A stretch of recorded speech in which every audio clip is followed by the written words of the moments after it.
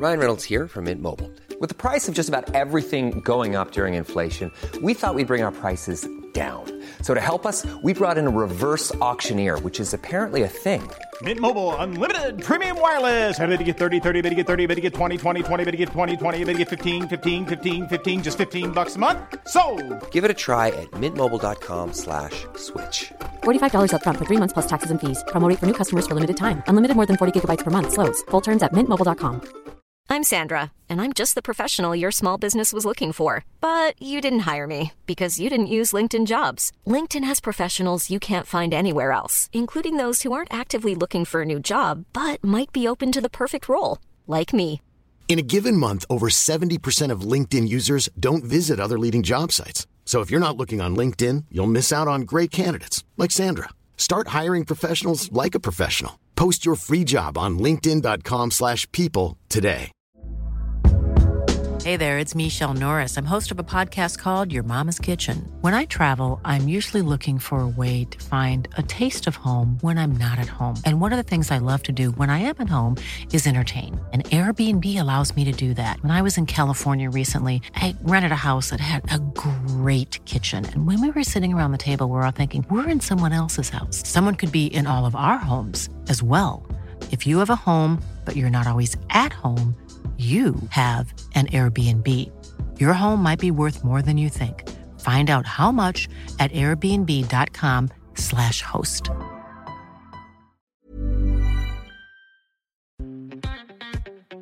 Welcome to the Capital Club podcast. I'm your host, Brian C. Adams. Tune in weekly to hear from top industry leaders as we discuss relevant topics in the world of business, investing, health and wellness, geopolitics, and more.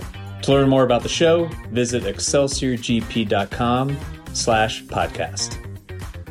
Hello and welcome back to the Capital Club podcast. Today I'm with me, Rob Cross. Rob, thanks so much for joining us today. Oh, thank you for having me. It's a treat to be here. Rob is the Edward A. Madden Professor of Global Leadership at Babson College and the co-founder and director of the Connected Commons, a consortium of more than 150 leading organizations. He has studied the underlying networks of relationships within effective organizations and the collaborative practices of high performers for more than 20 years. Working with over 300 organizations and reaching thousands of leaders from the front line to the C-suite, he has identified specific ways to cultivate vibrant, effective networks at all levels of an organization at any career stage. He is the co-author of The Microstress Effect, How Little Things Pile Up and Create Big Problems, and What to Do About It, which we will talk about in depth, and the author of Beyond Collaboration Overload, How to Work Smarter, Get Ahead, and Restore Your Well-Being. And I flashed on you after reading an article in the Wall Street Journal and then the Harvard Business Review about this most recent book. So I'm excited to have you on. Let's start with the impetus behind writing this book. Whenever I have somebody on the show who has a book, it's a huge undertaking. It's a lot of work. It is a labor of love. And I find that there's typically a very strong force behind it to compensate for all the work that goes into it. So I'd love to hear the story. Yeah, it's a great question. And this one actually didn't start in maybe the way you would think. I run a consortium, and as you mentioned, every 6 months, there's several hundred companies that come together to look at the research, what we've been doing, and we put that into kind of white papers, articles, but also software assets and things for the members. And this is about 5 or 6 years ago. We've been running this program at work for quite some time on looking at high performers and understanding what distinguished those people that were in the top 20% performance category across hundreds of organizations in terms of how they collaborated and organized their work in a hyper-connected world today. And people had loved it, right? It led to a book I wrote a couple of years ago called Beyond Collaboration Overload and really dialed in heavily on what's creating a high performer today. But at that meeting 5 or 6 years ago, a lot of people in the audience are saying, well, gosh, Rob, you should also look at not just performance, but well-being. And they were talking about it in terms of thriving, satisfaction with your life, other elements like that. And the funny thing is, I remember at the time, I just rolled my eyes because it was the last thing I wanted to go spend time on. Everybody cared about at that point was innovation, right? It was all innovation. But I started it and we ran our analytics. We started looking at what are the predictors of different aspects of well-being, the relational predictors, right? And why connections in our lives have both a positive and a negative impact in ways that we may not understand. And then I started interviews. And so I ended up interviewing 600 people for this, 300 women, 300 men. And these are 90-minute discussions that you get very deep into people's lives and the effect of how hyper-connected we are today. And it totally got into my soul. First 10 minutes of every single interview, because I was getting tremendously successful people from the top organizations out there. Everything was rainbows and lollipops. My life is great. My kids are here, this and that. But you get down to minute 30 and the cracks start to come in, minute 45, minute 60, when some people even ended up choking up by the end of it with kind of the pressure that these people are facing. And they were all the successful people. I wasn't getting to anybody unless they were rock stars. And so that was the initiation of it, but then how it really took a life of its own and kind of understanding what is it that people are doing. Because while 90% of that group kind of went negative, that started very positive, and then the cracks came in, about 10% didn't. And those were the people that I got really interested in. Kind of how are they living today, ways they're managing profession and personal that has such a massive impact on their lives. Right. It really, in a lot of ways, forecasted this shift in orientation towards wellness and holistic wellness, especially within the C-suite and high performance itself. So it really was kind of preemptive into what is today above the fold articles in the Journal and the New York Times. I mean, that's the funny thing. Exactly. Because if they hadn't pushed me 4 or 5 years ago, it takes quite a while to do 600 interviews to get really down into what's a real lived experience for people. And the timing just obviously couldn't be better, right? The burnout epidemic is, well known. Companies spending enormous amounts of money as people are seeking counseling and other forms to kind of cope with the stress that's around them. And what I can say is it is heavily conditioned by the way we're interacting with others. The workload hasn't gone up that much. It's the collaborative footprint around the work that has really accelerated, that's causing a great deal of the problem that people are experiencing. So dig a little bit deeper there, because I had a conversation about this with somebody recently in the context of AI, right? It's similar to when the internet came about. Everyone thought, it would create more efficiencies and we'd be more productive and have to work less. But what actually happened was it increased the workload because the concept of productivity just accelerated and created more pressure on these people who were at the intersection of all these different facets of the business. And it sounds very similar to what you discovered with this concept of microstresses, as opposed to one large volcanic explosion. These small things start to accumulate over time. Yeah. I mean, we've been through really 10, 15 years of interventions and things that have pushed organizations into these more network-centric forms, right? And it takes the form of delayering, spans and layers, agile implementations, talent marketplaces, digital strategies, one firm cultures, all these things that companies are taking to say we need to be enterprise-wide. And then you marry that with the plethora of collaborative applications that have come through. Obviously email, but then you throw on the Yammer, the instant messaging tools, the Teams collaborative spaces, to where most people are working across between 6 and 9 platforms to get their work done in places. And this all makes sense in concept, right? Everybody wants to be nimble and agile and all this great stuff that consultants make a boatload of money on. But in aggregate, it's drowning people. And it's not just the volume too. I mean, one of the interesting things to your point is pre-pandemic, people would come to me and they would say, Rob, I'm overwhelmed. 8 1-hour meetings, a day in and day out. I can't get my work done until I go home. And then somebody through the pandemic came up with a great idea of let's have 30-minute meetings. We can get more done. We need more interactions. And so many people's lives now have moved from 8 1-hour meetings to 16 30-minute meetings. And it's killing us. We're more intense in those meetings. We're switching across them, which has a higher tax on us cognitively than we realize. And we end the day with a to-do list based on 16 meetings, not 8, right? And there's no reason. Wonder we're working 5 to 8 hours more a week, earlier into the morning, deeper into the night, to kind of keep up with all of this because of the fracturing of work as well. So it has created a situation that there's a lot of strengths to. There is innovation that's emerging from this. There is efficiencies from better scale, but the unrecognized impact is the way in which stress is coming at us in small moments, both professionally and personally, at a velocity we are not intended to experience. We're just not wired that way, evolutionary wise. Well, and that's where I wanted to go, was this biological concept, because there's stress is now something that is topical.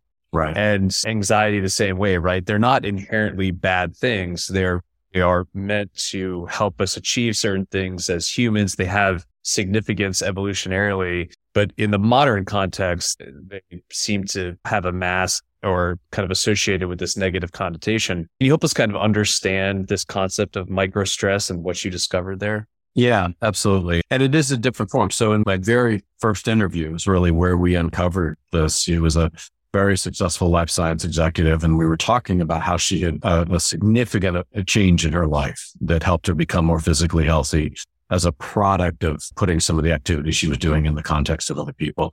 About 45 minutes, that was a great interview. I'm like, gosh, if I get hundreds of these, it's going to be a New York Times bestseller. And I stopped her about halfway in and I was like, well, what gets you stuck to begin with? Like clearly somebody that was smart, funny, motivated, engaged in life, and yet had hit a point that she was getting pushed by her doctor to take ownership of things, or it was going to be problematic. And she just looked at me. This interview was going 100 miles a minute, went down to nothing and silence for 45 seconds. She said, I don't really know. It's just life, I guess. And that really hit me hard. And we dug in for the next 45 minutes and then hundreds of interviews after to really see how stress was coming at people in small incremental moments. So to your point, there's still disassociated stress, right? There's the war in the Ukraine, there's social justice issues, there's things like that. What I was hearing was very different. What I was hearing is the thing that was crushing people were small moments that were coming at us through relationships in our lives, right?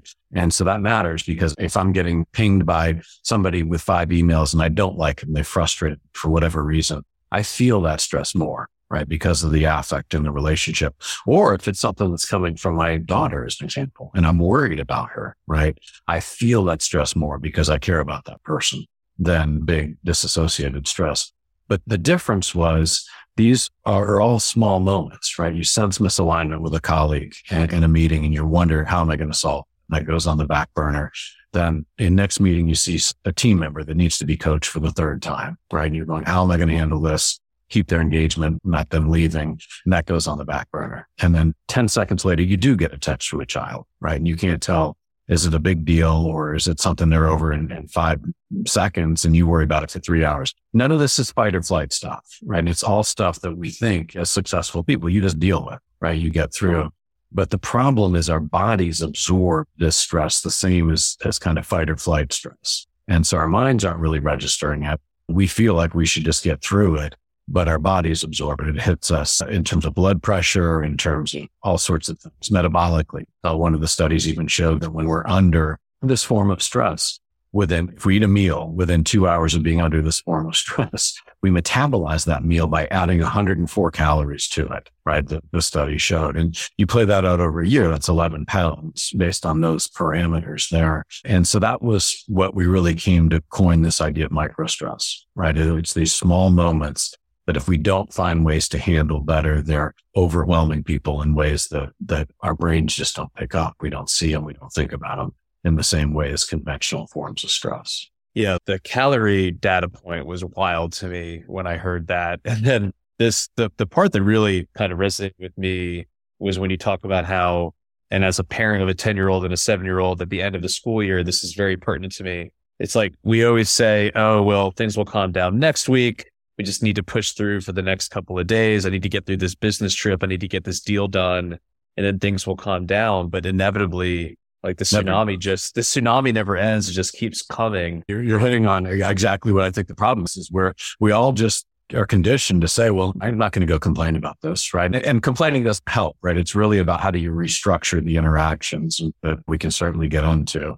But it's not only you just kind of push through the tough stuff and say it's going to get better, but we always also have a tendency to push just over the horizon what we're going to do that's going to make us happier. You know what I mean? It's like, okay, in 6 months, I'm going to get into tennis, right? Or I'm going to go do other things. And so it just constantly gets pushed on. And that was the thing that as I went through this, and these were all successful people, almost everybody had a stretch of kind of 3, 5, 8 years in their lives where they just turned around one day and they're like, what have I done? You know what I mean? I've fallen into everybody else's expectations, societies of what it means to be a great parent or a great child or a great friend, great significant other, my companies in terms of all these interactions coming at us, and I've lost myself in different ways. And for some people, it's more profound than others, but it was exactly what you just described that was happening. All these things are reasonable. You just get through. And then before you know it, you're subsumed because of how hyper-connected we are.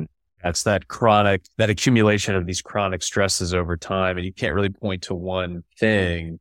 It's like, to your point, I've been an investment banker for 5 years and all of these trips and travel and the deals and all of that kind of heartburn kind of come together over time. And one of the things I reflected on before this conversation was how people deal with that stress, right? I mean, oftentimes it just leads to more accumulated chronic stresses in terms of people turn to alcohol or drugs, or oftentimes, especially within this population set, I'm sure people just turn to work as a way to deal with the stress of work. And workaholism is something that's endemic within this population as well, I think.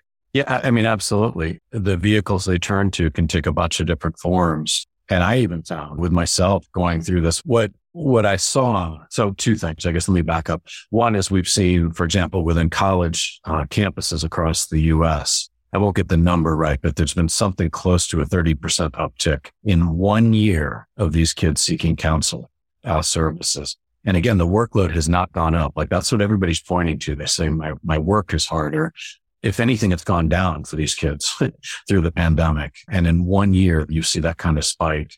Companies have seen, and many companies that are part of my consortium have seen similar surges in terms of people utilizing different mental health resources. And so some of that's legitimate, right? It's probably things people needed to do before, but some of it is exactly what you're saying. We're spitting ourselves up in this context.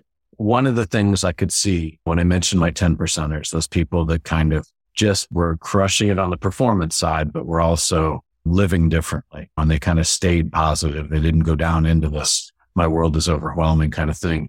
One of the things that clearly differentiated them is they maintained authentic connections in at least 2 and usually 3 groups that they were a true part of outside of their profession. And this could take a ton of different forms. It might be like athletic pursuits like tennis or basketball or walking groups that you would be a part of, religious associations, poetry, music, book clubs, all sorts of things. But what we found is that kind of having an activity that puts you in the context with other people that are different than you. It's suddenly you're not hanging around with investment bankers that all care about the same thing and see the world the same way. It starts to create dimensionality in your life in a couple of different ways that matters. So you may identify as a runner and you push back on work just a little bit to preserve that time as a runner. And because you put that activity in the context of maybe people like a mailman, a cardiologist, a neurosurgeon that see the world differently, you get different perspectives, right, on what my true struggles are versus kind of spinning up in different ways. So if I had one idea for your listeners,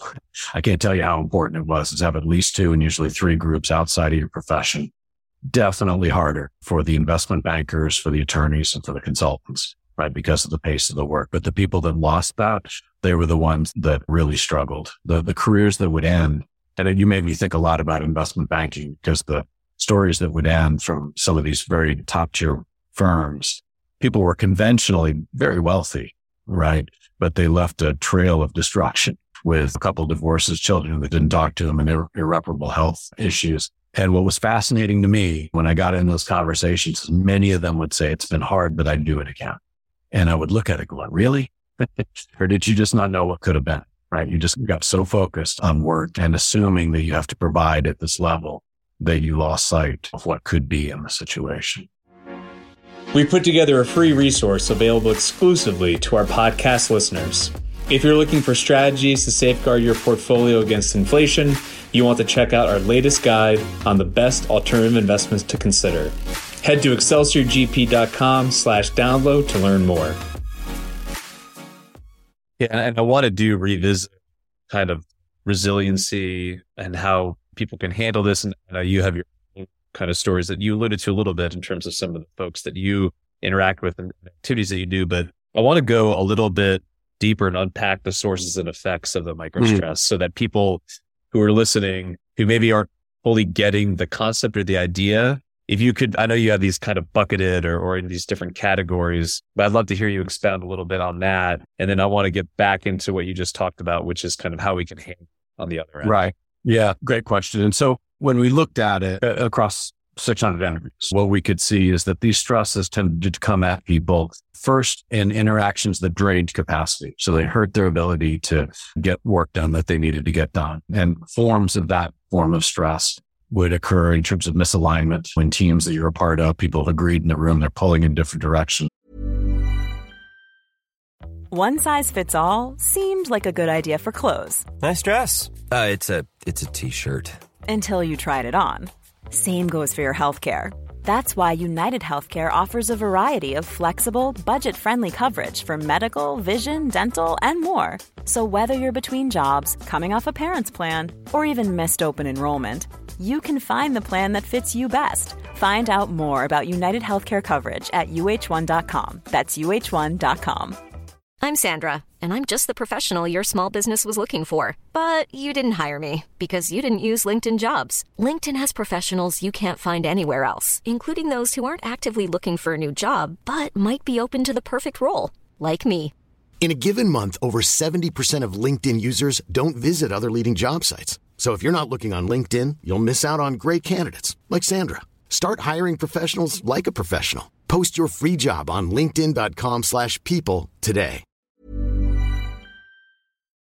You're trying to resolve that small misses for people on your teams. And so what we would typically find, it wasn't the big slacker that hurt us today, was the fact that people are in 5, 6, 7 teams in general. And if you happen to own an initiative and that group of 4 comes back to your initiative at 95% done, those are all small misses, right? And they're all reasonable, but it multiplies to 20% to you, right? 4 times 5% because of the interdependence of the work. And the challenge is most people just absorb it. They say, I'm going to work through the night. I've got to deliver on this. And a lot of times in what you taught people is, okay, 95% was okay, maybe 90% the next time. And not at all because I think people are nefarious. So the thing that was really clear to me as I went through this is people are making decisions today more and more on which balls to drop and not how to excel because of the overwhelm out there. So there was a set of 5 interactions like that drained capacity, hurt our ability to get things done.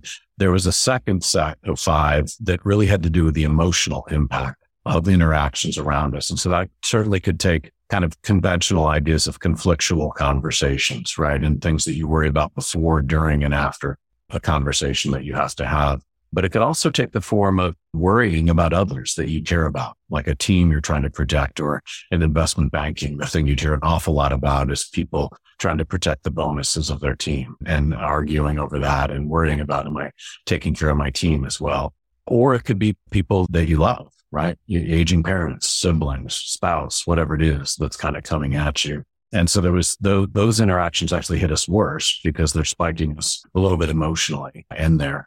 And then the third set of 4 were interactions that just kind of challenged our identity and who we set out to be as a person. And so that would take the form of excessive revenue goals in places where you're forced to oversell, or efficiency goals where you're forced to treat people right in ways that you don't want. So for example, that was the one thing with the physicians in their work. They put a huge investment of their lives into believing they were going to be able to treat patients a certain way. And then they're stepping into these systems that are, very much efficiency focused and pressuring them.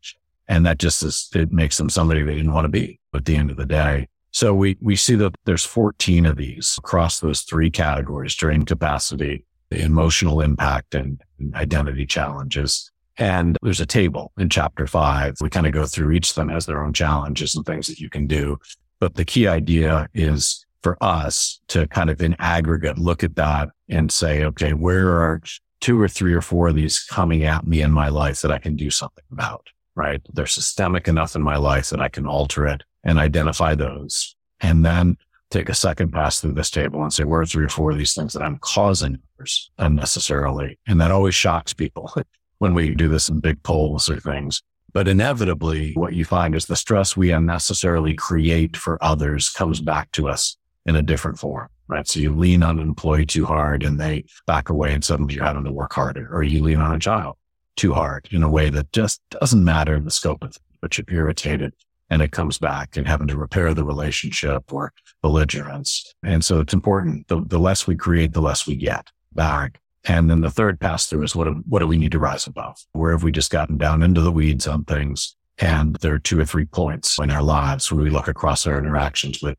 peers, bosses, loved ones, etc. And I find that is a really effective way to kind of get down into the tactics, right, of what people can do about this specifically.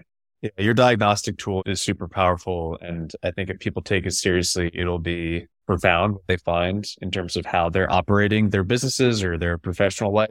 A question for you, you've been in this world for a long time. You talk to all of these high achievers.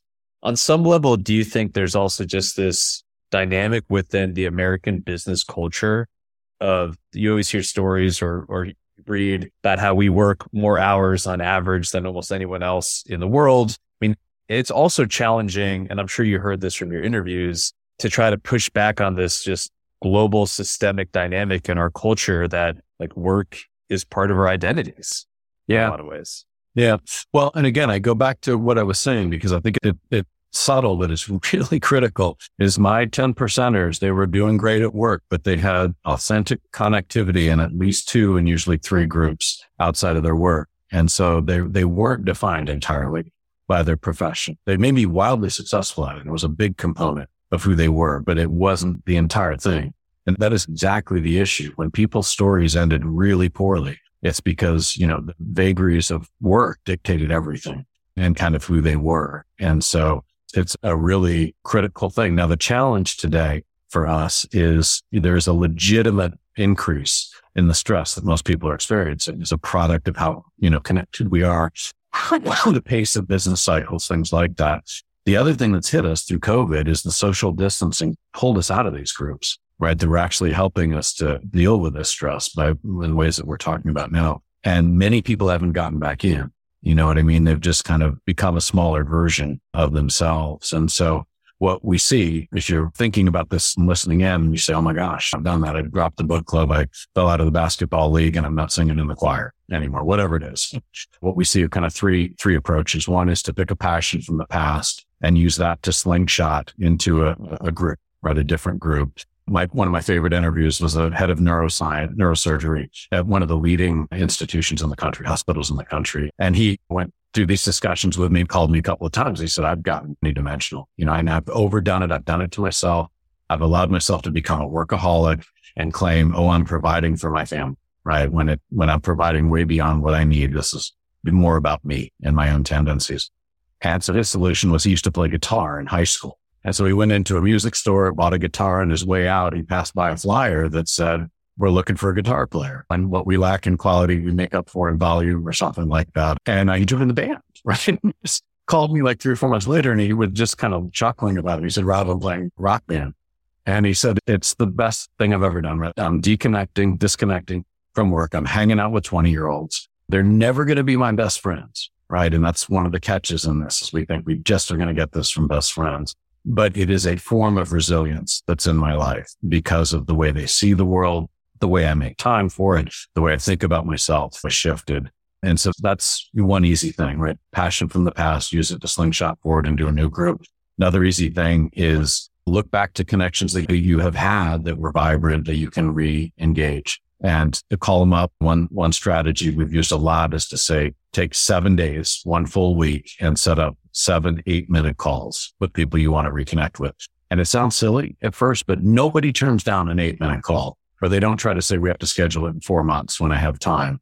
And they'll laugh at you. And so you're laughing right out of the gate. You just say, this is an experiment. This is what I'm playing with. And the jokes will start flying immediately. Like 8 minutes is a lot. Could we do 7 minutes and 30 seconds or whatever? But then you get into those interactions and everybody wants to reconnect. They're really looking for it. They just need some structure to put into it. And usually they'll peel off into other things you're doing with people, right? So passion from the past, use it to slingshot forward. Connections you can rejuvenate, LinkedIn, whatever it is you look back to get to. And then the third thing is a little bit more nuanced, but it's seeing what you're already doing that if you can pivot slightly could pull you into groups in a different way. And so my story there was in the book was a very successful Silicon Valley executive. She'd been a runner all her life and through college and then up to the point I was talking to her in the first 20 years of her professional life, when she would run these races, if she didn't get a personal best time, it would be a bad year for running. And that's, of course, a losing strategy in general. But she woke up one day and she's like, wow, that's not why I want to run, right? I've fallen into society's definition of what running's for, right? Is to hit that personal best time. And she said, I realized I really want to be running with my daughter, her best friend, a parent, and it evolved into a community of people in that neighborhood that were running with their children, right? To promote physical activity, health, time with their kids, everything else. So you see what she was doing. She was taking an activity that she already did, right? It wasn't a new thing to go create a sense of purpose. It's what am I already doing that if I pivot it slightly could pull me into connections that I care about. In this case, it was family and community. And I find if you start looking at your world that way, right, at work or outside of work, we have enormous opportunities to do things that don't allow us to do exactly what you said earlier, push it 6 months over the horizon. Right? That was the big difference with my happier people. They weren't hiking the Himalayas, right, or writing concertos. They may have been, but that wasn't what was defining them. It was the small moments that they lived more intentionally with others and kind of architecting that into their lives. That was the big thing.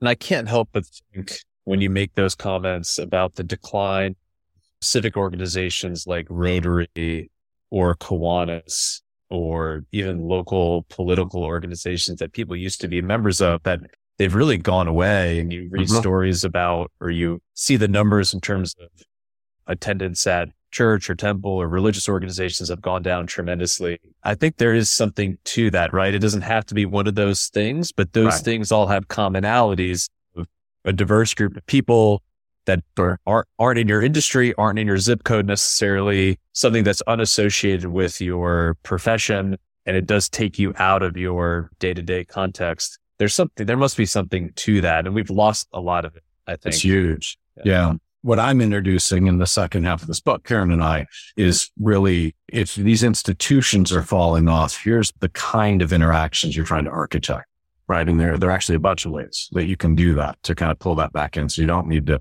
necessarily join a club. But there was a book that really had an impact on me, written by Vivek Murthy. He was the past Surgeon General under Obama, as the current Surgeon General again. And he coined the term, the loneliness epidemic, or he brought it to attention. Yeah, he just did an op-ed, I think, in the New York Times or the Wall Street Journal. Oh, interesting.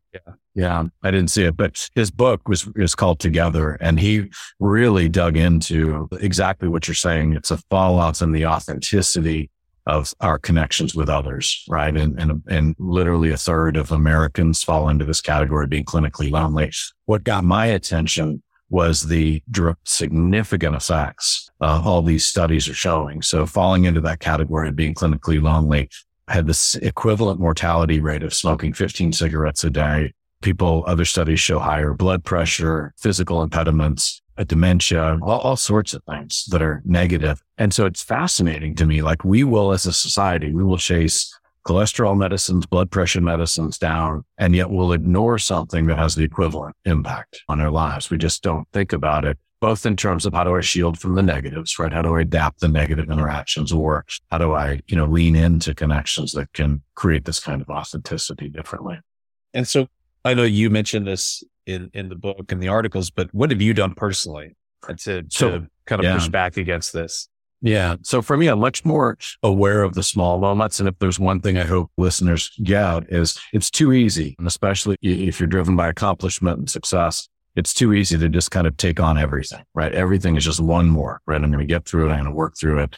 And I'm much more attuned to thinking about when something's hitting me that I can adapt what to do about it. So I'll give you, one kind of funny example. I have a daughter that's a very high-end tennis player going through juniors, and I used to follow her around the country. I knew nothing about tennis. I was just trying to help her be as successful as she wanted. And because we were from a small market and she didn't have a whole community of kids around her, she just fell into a pattern of relying on me in these tournaments all the time. So anytime anything went wrong, she would say, she calls me Baldy, right? That's her nickname for me. She said, Baldy, this didn't work or whatever. And we just fell into that pattern that ended up persisting into her early 20s. Right now, she's graduated from one of the best schools in the country. She's applying to med school, a very accomplished young woman. And yet still on a daily basis, I'll get a couple of Baldy texts right around this. And what we discovered is it's just her knee-jerk reaction. Right? It's just what she's gotten used to doing. She would send these things and not think about them afterwards. 5 seconds, it'd be done. On the other hand, they'd be in the back of my mind for 3 or 4 hours. And so one night over a glass of wine, we're like, well, if you can stop that would help me. I really want to be precise here. I wasn't telling her don't come, right? I was saying, if it doesn't matter, don't share it, right? And she has, and it's had a material impact on my life. But again, I want to emphasize we're focusing on the interaction, not the relationship, because when she needs me, I'm there just as quick or quicker than before. And if anything, the relationship's better because I'm not getting hit with some of the stuff that doesn't matter at all. So we have more latitude to change things like that than we think about or realize on the negative side. And that really matters. We know the negative interactions in our lives have 3 to 5 times the impact of the positive, right? So if you're not looking for ways to adapt these negatives, then you're leaving some of the highest leverage impact out there. So on that side of it, I'm more attuned to where are these small moments that I can make shifts. And then on the other side, the positive side, I'm a huge proponent of being an authentic member of 3 or 4 groups, right? And so I'm very deeply into tennis and a couple of different groups that I play with, a cycling, church, and another group that I go water skiing and fishing with. And I treat them very carefully in my life as important as other aspects of work, which I didn't do, right, for a lot of my career, to be honest. Yeah. I think it's hugely important and a great lesson for a lot of us. I'm 41. You get into middle age and it seems like between your work and the kids, it's a challenge to find the time. Yeah, I've rediscovered my college lacrosse team. We get together twice a year. I have no interest in playing lacrosse any longer, but it's important to carve out that time. Right. Because these are guys that I used to spend a lot of time with that are meaningful to me, that are doing different things. And I've just made a commitment that no matter where, when, like I'm going to show up and do that. And it's great. And we have a text chain going and it's fun. Right. So, it has impact on you in ways sometimes that you don't realize. Even if it's 2 events a year, the text that you see, it grounds you. You feel reconnected to something else. They are out there. And if something goes wrong, like there are people in that group that would be supportive at whatever level. So it doesn't have to be a huge amount of time. And like with my runner example, again, I want to really emphasize what I find with these people is they're really good at multiplexing, right? They're accomplishing several things with one activity. So running with her child is a good thing, or a dad that would organize father-children soccer events every Saturday morning, right? He's hanging out with his friends from the neighborhood, spending time with the children, getting exercise, 3 things, right? All in the same swoop. So that definitely becomes important, kind of mid-30s to mid-40s with most people. Yeah. Well, Rob, I want to thank you so much for coming on. It's been awesome. If people are interested in learning about the book or getting the book or connecting with you, what's the best way for them to get in touch? Yeah. So the book is The Microstress Effect. It's on Amazon and other sellers for sure. And always appreciate that. My best way to contact me is my website. It's robcross.org. And there's other resources that we put out on that website. We built an app to help people work through this stuff. There's videos, there's things like that too, to think about. So thank you for having me. 100%. And I would echo that there are some great resources on the website. The book is terrific. I definitely encourage people to check it out. Please do leave us a review and commentary on what you found to be the most interesting part of this conversation. And Rob, one question we ask people that come on the show, you may have already covered it, but do you have a daily practice that helps bring peace to your lives? Daily practice for me would generally be physical activity. I think I toy with meditation here and there. I kind of get into it and fall out of it in different ways. It's a great thing. But for me, I tend to find these like tennis, cycling, things like that I'm doing with these other people, because it's combining kind of both notions, both the benefits of the exercise, but the social side too. So I think that would be probably what I would say. It's a great question. You see me processing kind of real time. And I think that's great. Thank you for sharing. And best of luck with the book. Thank you again for coming on. This is great conversation. It's hugely important, especially for people in my peer group and generational cohort. So thank you and kudos for all the hard work. Good deal. Thank you. Thanks, Rob. Thank you for joining us for today's conversation on the Capital Club podcast. If you enjoyed what you heard, be sure to like, rate, and leave us a review. And please follow us on your favorite streaming platform so you never miss an episode. Hi, I'm Daniel, founder of Pretty Litter. Did you know cats tend to hide symptoms of sickness and pain? I learned this the hard way after losing my cat, Gingy. So I created Pretty Litter, a health monitoring litter that helps detect early signs of illness by changing colors, saving you money and potentially your cat's life. Pretty Litter is veterinarian developed, and it's the easiest way to keep tabs on your fur baby's health right at home. Go to prettylitter.com and use code ACAST for 20% off your first order and a free cat toy. Terms and conditions apply. See site for details. Even when we're on a budget, we still deserve nice things. Quince is a place to scoop up stunning high-end goods for 50 to 80% less than similar brands.